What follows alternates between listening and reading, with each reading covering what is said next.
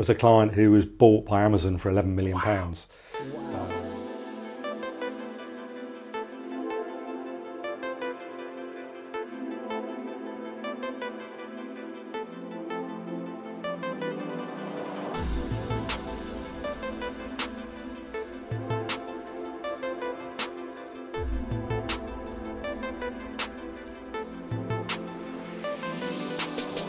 Hi everyone, welcome to the Next Level Finance podcast.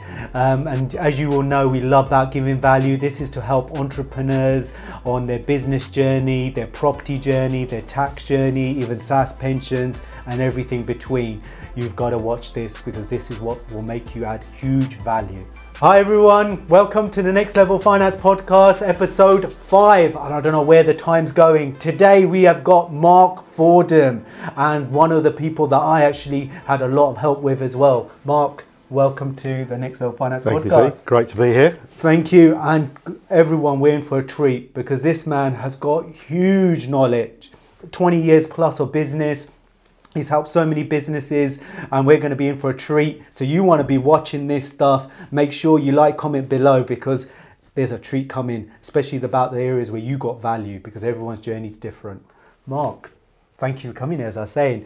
So we want to kick this off, Mark. Tell us a bit about, I'll give you a big intro. I may not even done you justice. Right? What is your journey? Tell the audience. How did you start about from entrepreneur and things like this? And what was those big things that made a difference? Okay, thanks. Yeah, so I was made redundant, as many people do, during the course of their business lives. At that point, I had to sit down and had to think about what I was going to do with my life, and I decided to set up my own business. I then did quite a lot of research into what I was going to do, decided I should concentrate on my core skills, which were accountancy and tax, and I set up my own accountancy practice and built it from nothing, literally from a blank sheet of paper, into a business that I sold subsequently for over £1 million. I love how you said substitute just £1 million, just $1 million. A lot of people aspiring to that level. And what Mark's done a bit differently, he's also transitioned not just from running his own business and successfully selling it and having an exit strategy, which is huge and something, if you follow me on social media, I go on about so much because it's so critical. He also transitioned into being a consultant as well. And I think these are the things we're going to talk about, how you still help people to date. Absolutely. And to give Mark some justice, when I first started my business, believe it or not, we all have to go somewhere. And I bumped into Mark when my son was not even 1 year old, still in his pram, we were joking about earlier. And Mark gave me that advice, that composure. He's such a person with calmness. And he was like, look, you'll make it. Just work hard. These are the things. Look, I've gone through this journey. And I was did a post actually today, funny enough, on LinkedIn, if you ever watched it. It was about where you get knowledge from people more experienced than you, further down the journey than yourself. Always take knowledge on board. And that's why I said there's going to be so much value in this episode. So Mark, let's touch on this. You got made redundant. Mm-hmm. You were 41 at the time? Yep, that's right. Wow. So people, anytime, you know, it gives us hope. I'm in the 40-50 bracket. Don't look it, but I am. Right? And you then made redundant from corporate world. Who did you work for? I worked for NatWest. In the banking. That's what I said. Very similar. I worked in banking as well. Mm-hmm. And how was that transition? First of all, not just transition. Why did you think, I'm not going to get another job, I'm going to be an entrepreneur? I think that's so important. Why did you do that? So I decided I'd really had enough of employment and being told what to do and feeling like I wasn't really stretching myself or getting the most out of myself. Wow. I'd always had a thought about running my own business. My dad was a solicitor, so he was self-employed his whole life. Wow. So I'd seen the self-employed world and I'd seen how hard he worked, but I'd also seen the rewards that he got from it. And I thought that was, when I sat down and thought about it, I thought this is a perfect opportunity to set up my own business, become self-employed, become more in control of my life, and try and do a lot more, you know, for my family. And I think one of the things which is quite, for someone like myself and many others, you went down the franchise model, a bit like myself. Yep. Why did you go down? Because so many people ask me, why do you make the decision to a franchise, not just set up your own? Yeah, that's a good question. And again, I looked at setting up my own business. I looked at various types of business where I felt I could run it and add value. in the end, I decided to go down the franchising route because it reduced the risk a bit. So my career up to that point, I'd worked for the majority of it in the back office of the back office. I'd never done any marketing. I'd done a bit of customer contact. I hadn't done a lot of sales. And so I felt that some of those skills which I was inexperienced in were key to making this business successful. And by moving into a franchise model, I would get that support and help, and I'd be more successful more quickly. Going on this, so you went down the franchise model, as you mentioned, the benefits. What other things did you find in your journey, because you ran it for about 9 years? What did you find, especially in the early years, that made it more beneficial than, as I said, we said earlier, starting up? What were the first initial benefits? So I think when you start up, you end up with all the hats on. So if you want some IT expertise, you want some HR expertise, you want a bit of finance support, whatever it is, you pick up the phone and you end up ringing yourself. By taking on the finance model, you just ring the franchisor and they've got all that support there for you, and that saves you a lot of time, a lot of cost, because obviously you're paying your management fees to the franchisor, but hopefully you're getting a lot more value in return for that. So it gives you more comfort, I think, and you can be calmer about it all. Really great value, Mark, there you added, because a lot of people don't understand why franchisor or non-franchisor, but I guess it's making sure you evaluate what the franchise support is. Absolutely. And what value you get. And you've mentioned certain things that someone should look into, which is huge. I guess now you've got the transition, a bit scary. How did you, when you initially started, how did you finance the initial bit? Because a lot of people struggle at the start of their business to get the cash. So what did you do to finance it at the beginning? Yeah, you're absolutely right, and you need to make sure you've got enough cash at the start, because a lot of businesses are slow to start because they haven't got enough capital. So I financed it effectively from savings and a bit of my redundancy pay. Wow. So that first year, I didn't take any money out of the business at all. So I had to see myself through that first year and finance the business. So mainly. How much did you ballpark put into the business, if you don't mind me asking? I probably put about £75,000 in. Wow, and that was from savings? Savings and Or the did you redundancy. refinance anything like mortgages or anything like this? No, just pure savings and my redundancy payment, yeah. Wow, and to be honest, that's pretty similar to what I did as well, but I sort of did a leverage. And took a bit of loans, and because I had employment income at the time, you can easily get loans. So I did it at that time, and credit cards. So you've got to leverage and know what you're doing, very important, and try to measure it and return investment. So you need a good lot of support, and I guess being a finance person, this is down your alley, right? Absolutely. I guess the other bit is you've done a few years, and then you've mentioned marketing, which we talk about quite a lot, and I think we're going to talk about in a bit more detail.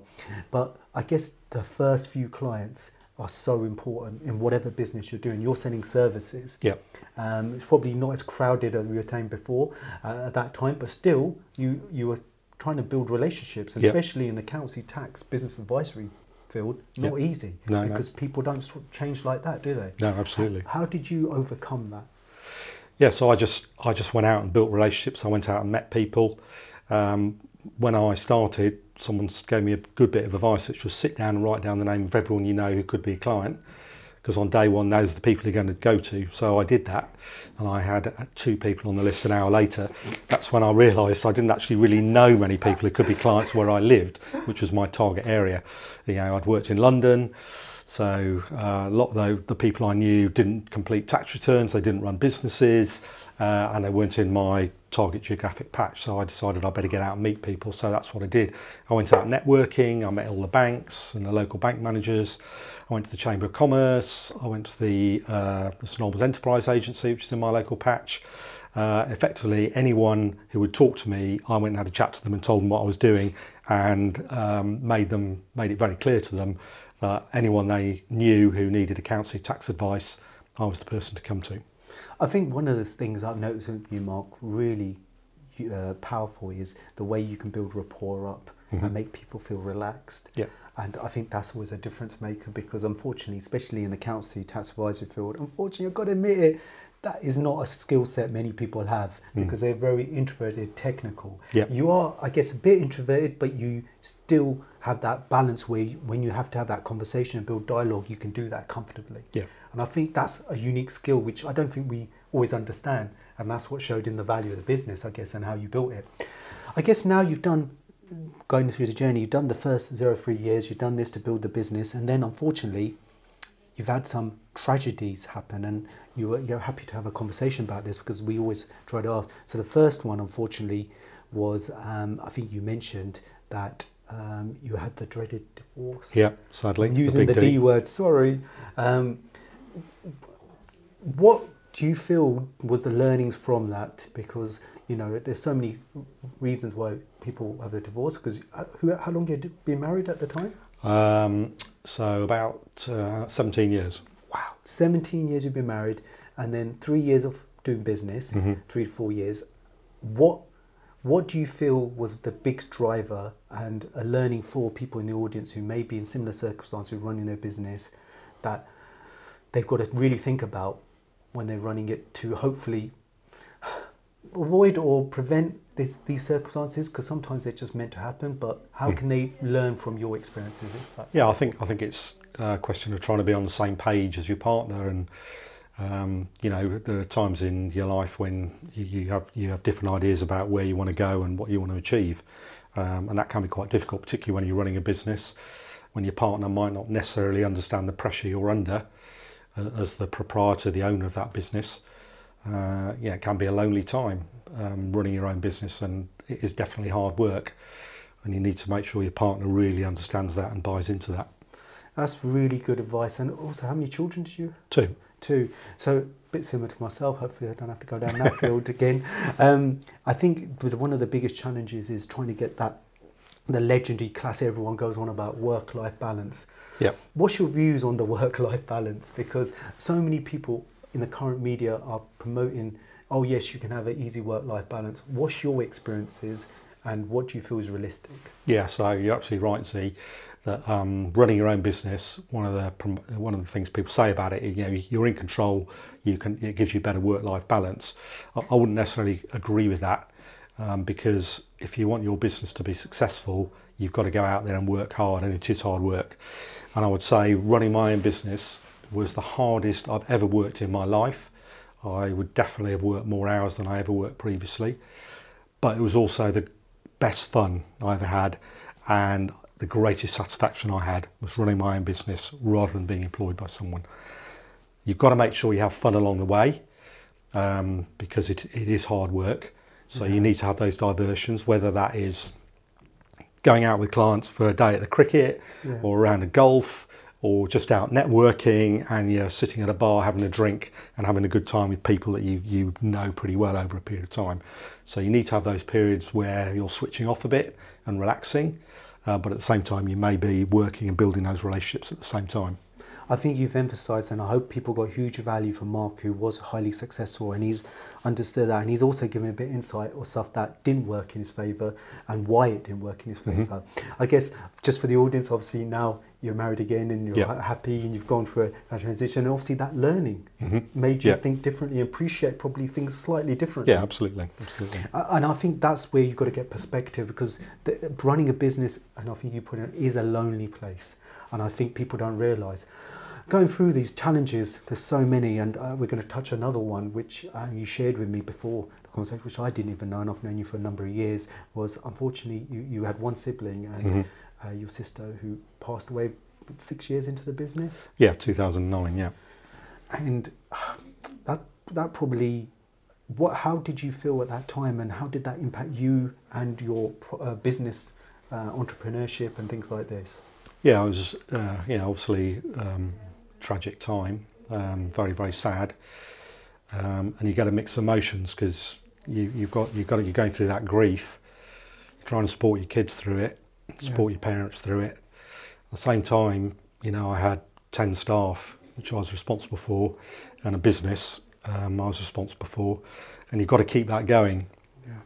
And if you step away too much, you know, your business will be seriously impacted, and you've got to make sure you're keeping the cash coming in, make sure you're paying the staff, you've got to keep your clients happy, because, you know, if you don't keep those levels of service up, you know, you'll lose them, and that's going to have a big impact on your income. And whilst your clients understand what you're going through in terms of, and they will back off, there comes a time when they need your service. When you're getting to a deadline, you've got to deliver. So it's quite an interesting mix of emotions to go through. I think you've hit the nail on the head, and I think it probably been in year 6 at that time rather than right at the beginning. You would have probably, I know you've spoken before about systemization, which I talk about entrepreneurs a lot. You had to probably systemize your business to a certain point that it gave you time to be able to be away. Yeah, definitely. And I think, was that a big difference maker? If it was early on, it would have been probably devastating. Yeah, right? yeah, exactly. Yeah. So, as you grow a business, when it's you on day one, everything's in your head. And the systems are pretty rudimentary, but when you start to employ people, as you get bigger, as you get more customers, more clients, then it needs to be more systemized.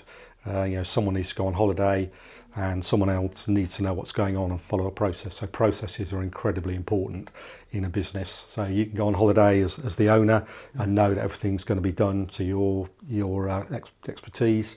Your staff are going to do things as you need them to do. So having those processes and systems is absolutely vital. How long do you feel has taken you from the start of the business to when you felt comfortable with the systems? I know you're never comfortable. I'm a bit like that. We're entrepreneurs, right? But when you're to a certain point thinking, I've got the process, my team sort of know sort of a little of a roadmap to follow. Yeah. How long did it take you to get those in place? I would say probably about 3 years, but then you're never, as you say, you're never happy with them, because as your business grows, you need to change your processes because they become unfit for purpose. So in year 1, the processes you need in year 6 are completely different. So as you grow, expand, you need to continually review those processes to make sure they're fit for purpose in the new world. So you're always worrying about them, and you're always hoping nothing's going to go wrong before you realise something needs changing. I think you've hit the nail on the head, and I think that's the biggest challenge entrepreneurs have, is having a process literally to review the systems and processes, and have that regular timing, because it also depends on the staff and the quality of staff, how they can do different stuff. A lot of fun, and this is the kind of stuff you need as you're an entrepreneur to grow businesses. Getting on to, because obviously you had some personal challenges which are so linked to business, and when people don't really understand, but you and the business, you're one thing. Yep. So when they talk about personal business brand, I see it as one thing, really. Yes, you work on it differently, but it's so combined, isn't it? Yeah. I guess the next bit is, I know huge value for the audience right now, is the business challenges, Mark, because you've had quite a few of those, and I think we touched on around networking. Yeah. And I think you were a bit of a networking king in Hertfordshire, I think. Yeah, absolutely. Because that's how you grew your business, because you went from 0 to be able to sell it to 1 million. What is the key takeaways for the audience, if you feel that you can give insights of what you did, and how much do you think is still practical today in 2023 as we're recording this? Yeah. Okay. So the big challenge, obviously, when you start a business is growing it, getting clients in and getting them to pay you, so you get the income. And as I said earlier, I went out networking because I realised I needed to meet people, and also in my market, my target market, small businesses, entrepreneurs. They buy people buy people. So it's not like a large corporate where you have a tick list and anyone who wants to get on the supplier list has to meet all those criteria, and you may meet someone who you think is the perfect person, but because they fail one of those criteria, they can't get on the list. In the small business world, people buy people. So I did a lot of networking, went out talking to people, building relationships, and that resulted in a lot of new clients and a lot of business. I also did quite a lot of advertising, little local magazines, sort of thing that comes to your letterbox, sits on people's tables, and then the following month the next edition comes through and they just replace it. So if someone says to them, oh, do you know a plumber, they just get their little magazine out and tell them, do you need an accountant? Well, here are, there's one in here. So those sorts of things. I did leafleting, I did social media, although social media wasn't as big back then as it is now. A lot of the platforms today didn't exist when I was running my business. Certainly Threads didn't exist. It's about a week old now, is it? Yeah. Love it. So social media wasn't as big, but quite important. Can I unpack that? Because you've given huge value in your answer there. So you had networking, meeting face to face, which I think is huge. But I think the bit that probably the audience will be such varying in ages in different age groups, and they'll be looking at it slightly different. How do you feel the traditional style marketing still works, like leaflets, putting in magazines. Do you feel in the modern day, in 2023, as we're recording this, that still works? Yeah, I think it definitely does. And you and I were talking earlier about, how many times you have to touch a potential client before they turn up and sign on the line. When I started, the professional marketeers told me that you had to touch someone 7 times before they become a client. Now they're talking about 18, 20 times. Wow. So the traditional methods, the leafleting, the adverts in paper magazines are another way of touching people and getting your name out there. So I think they're still important. I also think a little bit that people are getting a bit fed up with social media, and I think some of the paper stuff's coming back. I think leaflets are coming back a bit more, particularly if you can get your leaflet structured right and get the right messages in it. Wow, okay. Selling the benefits. So really point about social media, because we're going heavy on social media. What do you feel? You've mentioned some of the benefits, which probably weren't available when you were around because of the social media platforms. But what do you think? There's some negatives as well. What do you feel are the negatives of social media, Rob? I think you've got to be on social media. Let's get that straight. You can't run a business, or very few people can run a business these days without being on social media. What I think you've got to be careful of is doing too much and switching people off. So sometimes little is more, and that depends on your target audience, and you can sort of only really judge that by looking at your viewing figures and your followers and what interaction you have to those posts. So if someone's posting every hour of the day, then I think that just puts people off, and they'll stop following you, and it'll probably be slightly negative, their view of you. So I'll say that's the only negative. You just need to be careful how much you do, but and you need to send them the right messages, the things they're looking for. I think I agree with you to a certain point, and what I think is it's not always. I think quantity is good, but obviously every hour is a bit excessive. Yeah. But I think it's the message, which I think you've hit the nail on the head. If it's like turning up, and I say to people, if you turn up and knock on everyone's door every day, and you're like, "I'm here, can you buy from me?"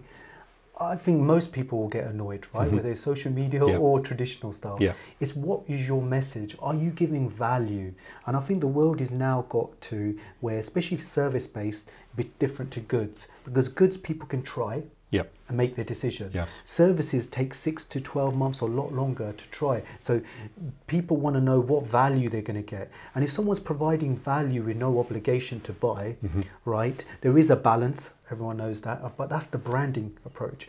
And I think I'm a big advocate of that. I think you've done that without even knowing a lot of times, because the marketing, how you used to go out networking quite a lot. But we had the dreaded COVID, which sort of changed people's... Completely, So we've had a slightly big shock to the world. And also how people communicate now is different. So I think there's a balance. But it's really interesting, your thoughts around traditional marketing. You're absolutely right, Z, about value. And a lot of business I talk to and advise, they do not understand the value of what they're doing, and that results in reduced income.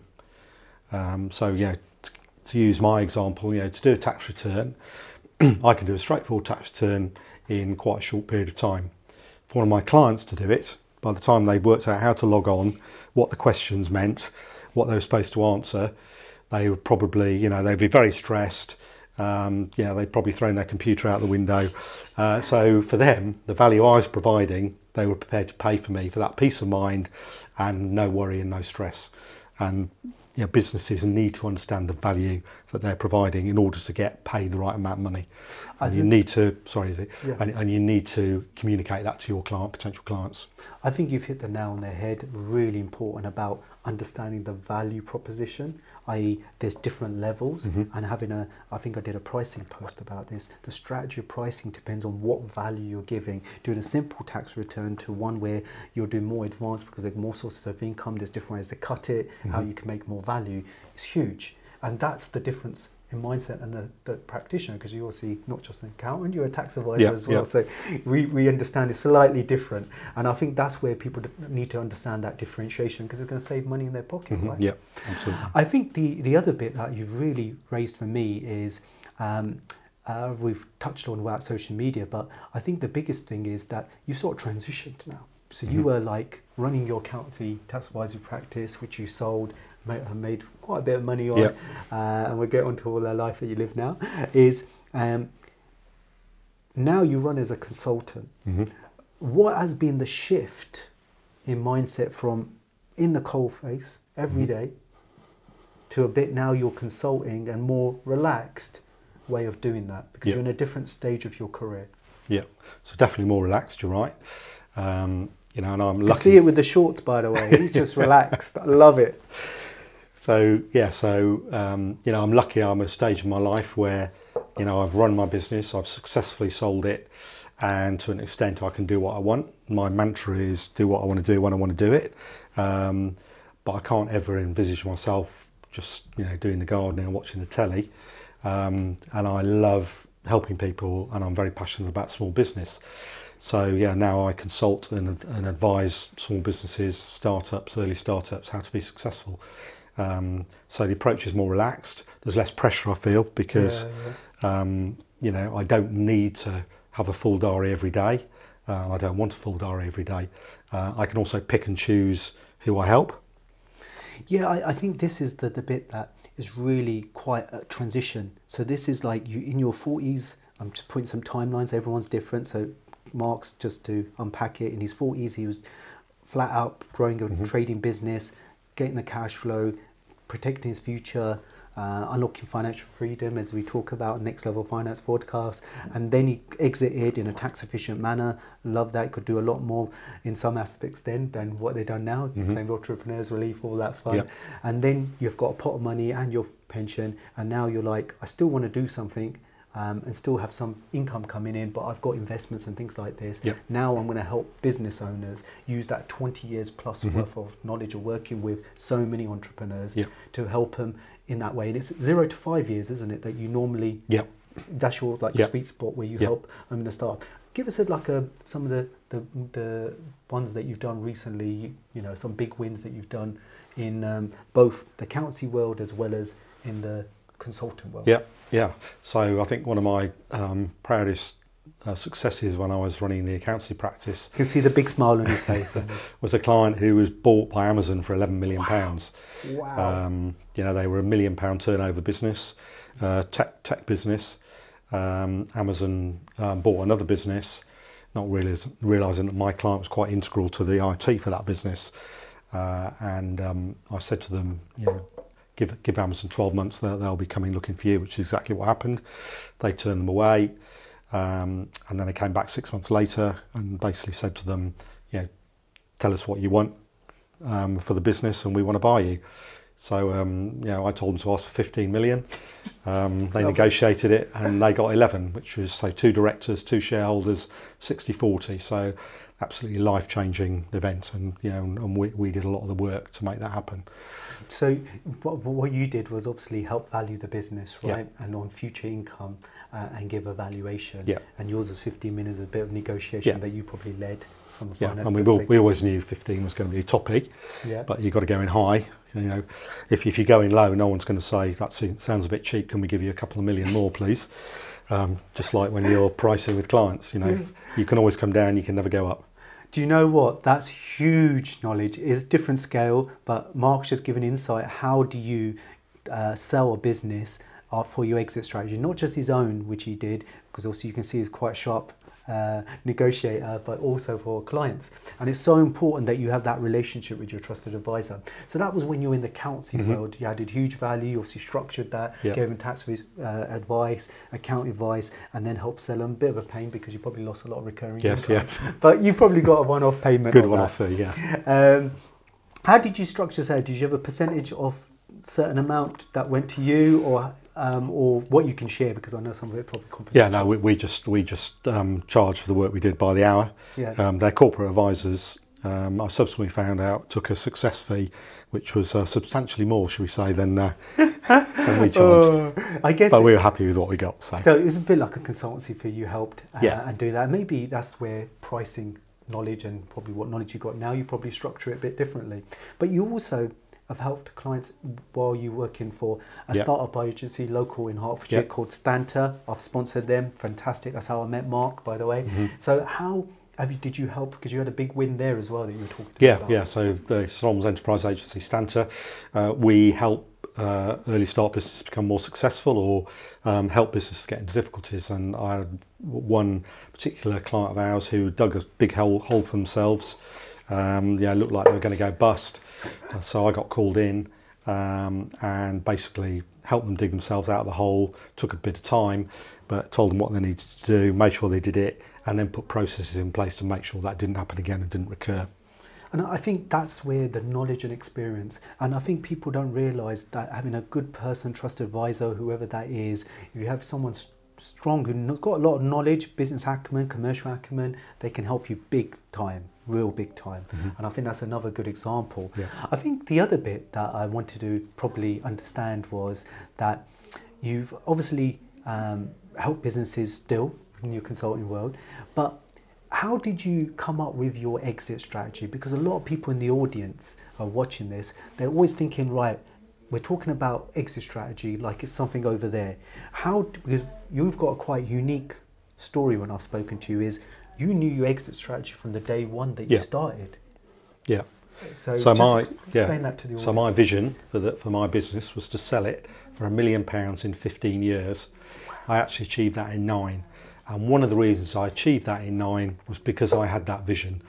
And I had my key performance indicators. I had probably about a dozen of them. I monitored them every month on a spreadsheet. And no decision got made in the business unless it was going to help achieve that ultimate goal of selling for £1 million. And that, because I was so focused on that, I think that drove the business forward quicker. Whereas again, when I'm advising businesses, if they're a bit wishy-washy about what their vision is, understandably, they don't grow very quickly because they're not focusing on the right things. Hi everyone, sorry to interrupt the podcast. Hope you're getting a huge amount of value from this. Just going to be quick, 2 seconds. First of all, to let you know, in the comments below, we have got links to free business guides that can help you on your entrepreneur journey. They include exclusive footage from Sky TV episodes that I've done and a whole load of other content in there. Whether you're a growing business, property investor, property developer, or if you want to love the fun of SaaS pensions. Please do look at those. And if you still want more help, get in touch. The contact details are below. I hope you enjoy the podcast. So break it down to the audience, right? The KPIs, key performance indicators. Which ones did you help enable that sales growth? Which ones do you think, if you had a hierarchy, what's number 1, number 2, number 3, if we can put it like that? Yeah, okay. So for an accountancy practice, the absolute key is your gross recurring fees. So how many clients have you got?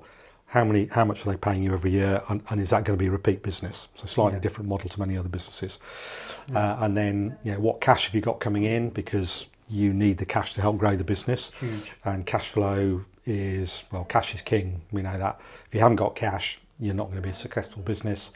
And many businesses fail because they run out of cash. So it's absolutely key. Keeping your eye on the cash. Do you know what? You've hit the nail on the head. And number 3? And number 3, I would say, is client relationships. Keep them happy, keep them coming back, keep advising them, keep them happy, keep them growing, because as they're growing, they're going to pay you more money. And again, a lot of businesses I talk to, they don't think about getting those customers back who've bought something to come and buy something else, and think about how can I get these people who've loved what we've done with them or what they bought from us, how can we get them to come back and buy more and give us more income? I think you've hit the nail on the head. It's one of the hardest things because you're trying to get that balance right. I think I've got slightly different view on cash being king or queen these days, I call it. The reason being, I believe content now is king or queen. And the reason being is because everyone's awareness is on the phone. Right? It goes back to social media and things like this, because I'll use an example. You've got, the drink Prime, you might have seen it, right? Yeah. So you've got the guys Logan Paul and KSI. Not huge fans of them, not even huge fans of the drink. But one thing they've illustrated, like many others, is that you can sell brands and make brands monetize. And that's just by adding value. It goes back to, because you were adding value by conversations, right? But that's a one-to-one. It's much harder unless you're doing presentations in front of many people. But with social media, now you can do a presentation, record it like we're doing now, and many of the audience are going to love this, and communicate to so many people, and they will then say to you, oh, thank you Z, thank you Mark for giving us that value. So you're touching one to many. Yeah. So that's not, and that then becomes cash because your time, are you linked to content, is the cash. Absolutely, but you've got to make sure you turn your content into cash. There's no point, doing lots of podcasts and social media posts, and then everyone's saying, yeah, it's fantastic, but they don't turn up and start paying you money for your value and your advice. I think but content's very important. You're absolutely right. I think you've proper rationalised that. That is the balance. Because the bit people get mixed up is something called the marketing sales funnel, which you all know, right? They are two different things.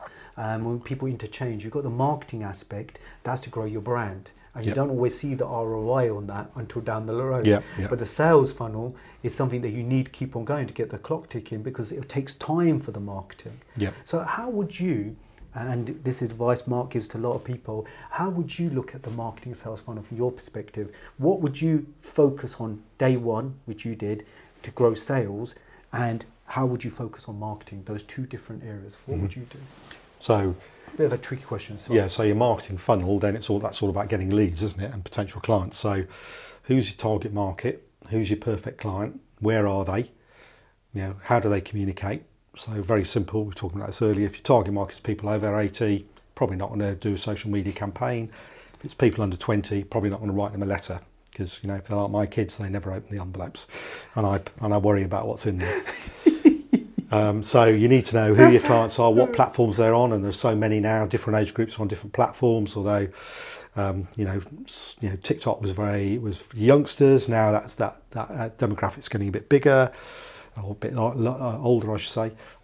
So you really need to understand that, and then market to them, get those leads in. Not everyone's going to become a client, but if you get it right, a high percentage of them will, and then get them into that funnel. And then it's all about what your sales process, what value, what benefits you're giving them, how do you hook them and get them sign up and buy from you. I think that's great advice. How strong do you feel, a couple of additional areas, and we're getting into this one because this is huge value and we're getting for someone who's got huge experience, helped so many businesses. What do you feel about lead magnets? And what I mean is where you're giving some value in a guide to exchange your email address. Do you feel that still works in the modern day? And getting them on your newsletter. I think it does, and you need to be able to keep communicating with people. So if they see a podcast, they see a YouTube video, ideally you want to have a bit of a closer contact with them. So somehow you need to get hold of some details off them so you can go back to them. That may be lead magnet. Give us your email address. We'll give you a free brochure on how to save tax and that sort of stuff. But somehow you need to keep hold of them. If you're getting thousands of people watching your videos and a lot of them are then turning into clients, then you probably don't need that lead magnet. But it's all about conversion and getting them to start paying you. I think you've put the nail on the head, and I think this is huge value to the audience because what's happening now is the marketplace is quite busy. Because everyone's understood the power of social media. A bit like what you were talking about, traditional marketing versus social media, is people now are becoming picky on how much time they spend with people and how they make that into value. And that is becoming so important. How much value you're giving, how much are they willing to experience before they take a decision, take it a step further, and how you've got that funnel happening to turn into a sale. And I think this is one of the hardest hit because you speak to gurus or listen to gurus, everyone's got a different take on this. Some people say, look, never put any call to action on sales. Some people say put some say put it all the time. And the thing is, you've got to evaluate what you're trying to achieve. My view on this is slightly different. It's more of a longer term approach. I think adding value with the brand and helping people in the long term, you will get value from that. But it does take time. And if you're aggressive on the sales yes, you may get clients in the initial short term, but it's how valuable they're going to be. It's like attracting someone or forcing a sale.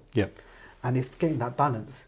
Probably a hybrid kind of approach, which is people like to make the decision themselves. They don't want to feel they're being sold to, and that's a big difference between that. As we said earlier, networking slow burn. I think the longest I had between having a conversation with someone networking and them signing up for a client was 4 years. Wow. So you don't expect to get a client every time you speak to someone.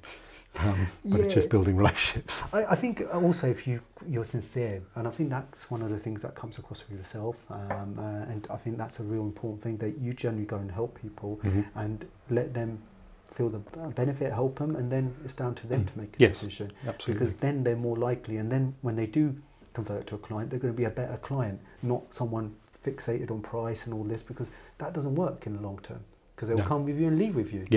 You know, and I think that's the difference, I think. The other things I wanted to talk about is your approach. And I always ask everyone, because everyone has a different type of approach. What is your approach when you're going to work with an entrepreneur, you're a consultant now, an entrepreneur comes that started their business?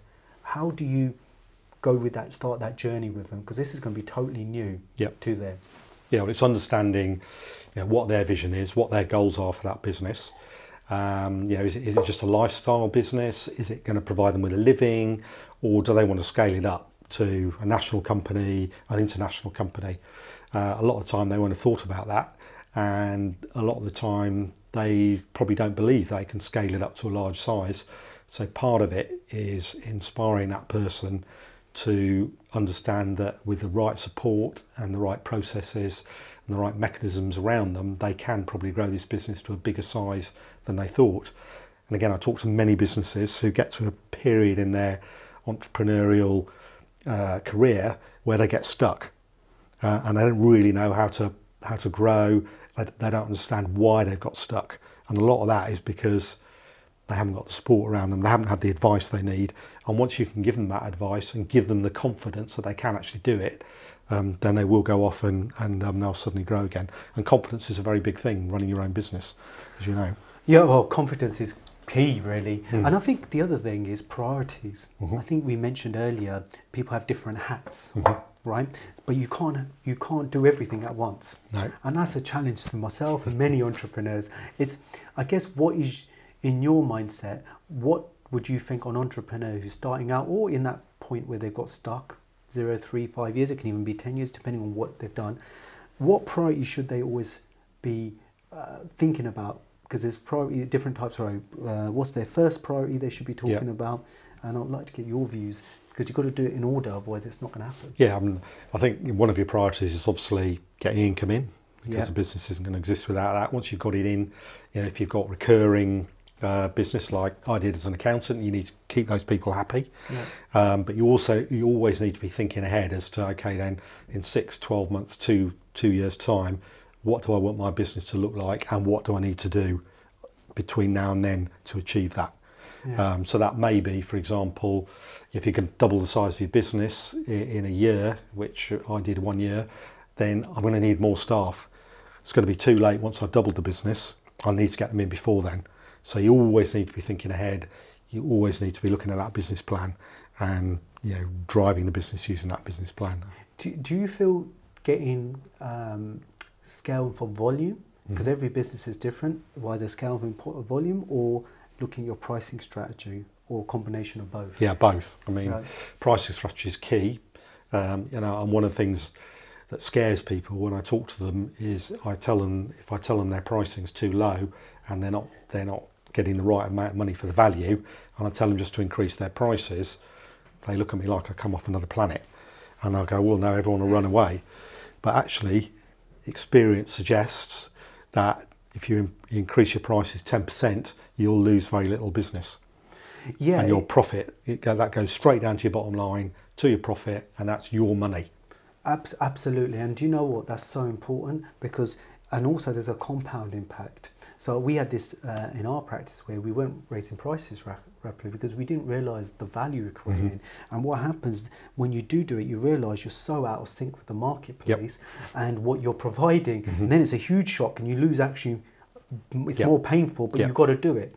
And it's the kind of thing you've got to do on an annual basis.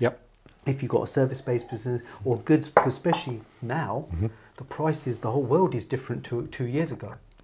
But a lot of people don't have that confidence or understanding, and they don't have that advice. They don't understand looking at the pricing, what it should be, what kind of margin they've got to make, and then how much does that cover their overheads in a simple way, without sounding a load of technical aspects. No, you're absolutely right.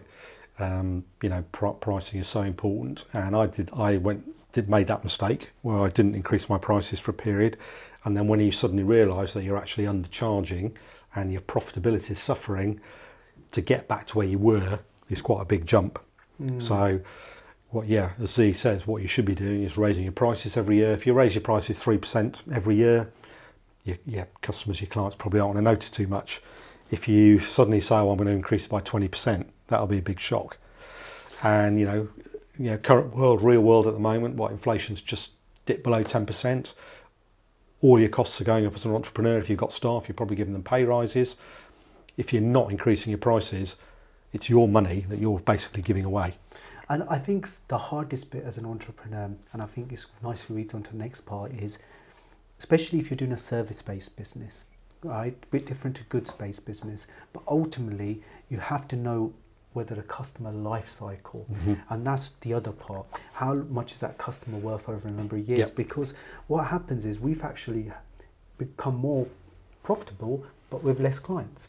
And everyone's like, what would you, that's a bit of a crazy strategy, but it's not really, because to give value and to manage people's expectations, give the value people want, right?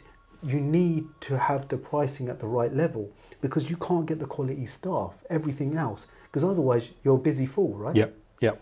And I've seen this. I was speaking to a client today, and they're like, and I'm like, your prices are too low. And they're like, what do you mean? I said, well, you've got to look by geographical, because they're an international company. And I was like, well, you need to look. And then I had to give an example that what's happening, because ultimately you're not making the money.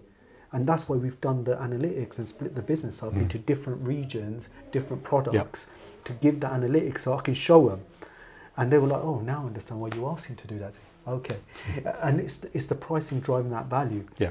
Then it's the other bit that we've been talking about, which I love, and we've also talked about, is positioning, i.e. the marketing aspects, right? Your personal business brand. So important. I think I've shown Mark around the offices and a bit of the studio and what we're trying to achieve.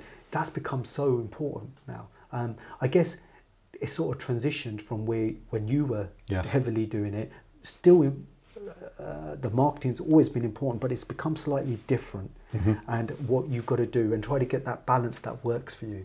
Have you seen that with a lot of entrepreneurs, what they're focusing on to get their name out there? Yeah, and it's different for different businesses. You say it's different for a service-based business than a goods business.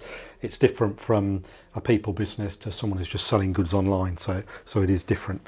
But branding is crucial, and that marketing, which will help your branding get out there and improve your branding, and therefore bring you sales, is absolutely crucial. Oh, excellent. I guess we've sort of looked at this. I think when you've looked at certain business models, right, and you've looked at loads of business models, which ones have you had, I guess, so much positive feel from when you've helped them? Because I guess different entrepreneurs are different in different industries, right? So which ones have you had, I guess, the appreciation of what the stuff you've done to help them? Was it the Amazon one, or that was certainly one of them. It always gives me great satisfaction when you talk to a client and then you see them put into practice what you've suggested and it's worked, and you can see that business has moved forward hugely and probably far quicker than if they try to do it themselves. Wow. And I guess, we were talking about the exit strategy, and I go a lot. So when you exited for your business, how did you make that transition from every day full at it, doing so many hours, to not doing that? Yeah, it's quite interesting. It's like flicking a switch from on to off, because you've got nothing to do, and that's very strange. And it actually reminded me a bit of when I was at university doing exams. You have a real intense period of revision up to an exam. You finish the exams and you get up next morning. It's like, right, sit at my desk, and you go, actually, I don't need to do that today. And it's like, what do I do now? I feel like a fish out of water. So what I did essentially, had a bit of time off, recharged the batteries, watched quite a lot of cricket, sat in the sunshine. It's quite a good summer. And then think about what am I going to do now in the cold light of day while you've got time to do it. And then things happened. Someone said to me, "Oh, could you do this for me?" And I go, "Oh yeah, okay." and then that, moves into something else. Hence, doing the work at the Enterprise Agency in St Albans. Executive director just asked me to do something one day. I did it. It turned into a bigger piece of work than I'd originally expected. And then he asked me to come and help with the business advice side of that business, which I still do now, as well as my consultancy. So yeah. Just to cut in there, if you don't mind, his name of his business, by the way, is Cricket Consultants Limited. Don't you love that name? I love it because I'm a big cricket fan as well. We've had a lot of conversations about cricket, and he's actually seen England win the World Cup, so I can't say that anymore. Now it's totally changed, and they did it in style as well, actually. So you're a huge cricket fan. I am. I think you mentioned that. So you spend a lot of time cricket, but also every time I phone, I hear the doo doo, and I'm like, he's gone abroad, right? So how do you balance obviously jetting setting around the world and providing the consulting services, because it's totally different dynamics now? So I love going away. I love traveling. My wife loves holidays, so we do go away a lot. I sometimes I'll do some work while I'm abroad. Sometimes I'll just chill out and won't do anything. But yeah, it's just fitting it in. As I said earlier, my mantra is do what I want to do when I want to do it. So if I want to go have a day off watching England cricket, I'll do that, and I'll just work my work around it. So sometimes I'll have very busy weeks. Some days I'll have weeks when I'm off doing other stuff. So I've got a week coming up in a couple of weeks. I'm going to spend 3 days at the Ashes Test. Wow. I'll sort of deal with a few emails and do the simple stuff, just keep stuff ticking over. But the following week will probably be quite busy as I catch up a bit. Where's the Ashes Test? Just the Oval. It's the Oval. All right, it's not far from us. So, Mark, I think you've given so much value. It's unbelievable. And honestly, if you want an unbelievable conversation, this guy, I've had so many conversations. He's so inspirational. He's done so much to help entrepreneurs. He's still helping entrepreneurs. All right, you can't get enough of helping people. And it goes back to what I was saying. Knowledge is power, and it's only power if you go and invest it and learn it from people who are a bit further ahead of you, and then you implement. And I think that's one of the biggest takeaways. I guess, is it a big takeaway for you that you should do if you want to be successful? There's one thing.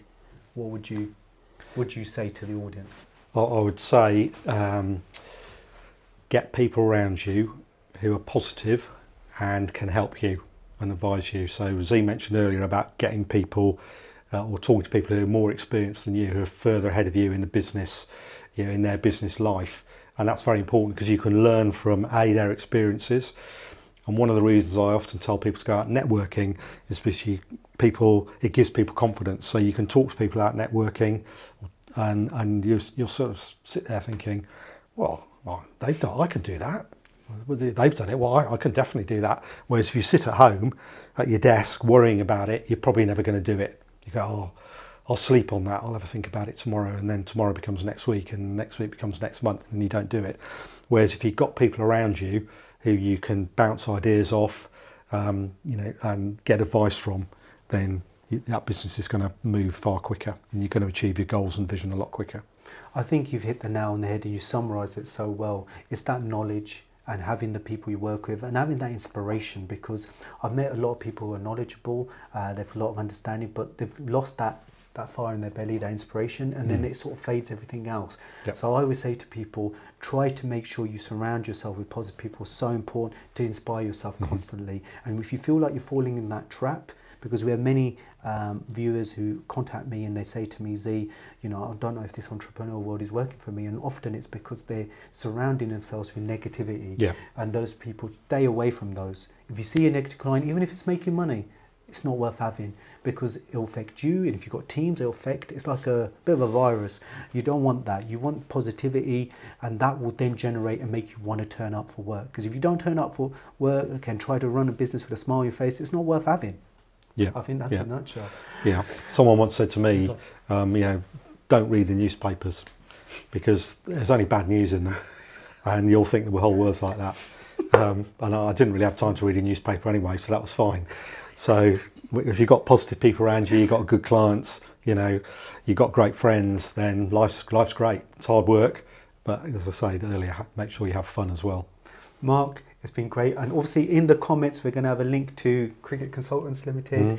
So if you ever want to get contact Mark, especially if you're starting the business 0 to 5 years, is area that he loves helping people. And he's also got, I think, Stanta Startup Agency, do 12 hours for free, government subsidies. Take advantage of it. I did when I started, believe it or not. I definitely took advantage. Met Mark, who inspired me to start and illustrated to me that, you know, that reassurance that you can be successful. It never stops. You have to ongoing, but as long as you surround yourself with the right people. So thank you so much, Mark. Thank you. I really appreciate it. Great talking to you. And please do comment, like, and let us know what value you got from this and how it changed you or how your experience is and what else you want us to do. We're more than happy to help. Thank you so much. Hi everyone, I hope you've enjoyed this episode of the podcast. We're doing this to add value to your entrepreneur journey, which is have a quick catch up on this, is that just to remind you, we've got free business guides in the comments below. They got huge value in them for property investors, property developers, SaaS pensions, and if you've got growing trading business as well.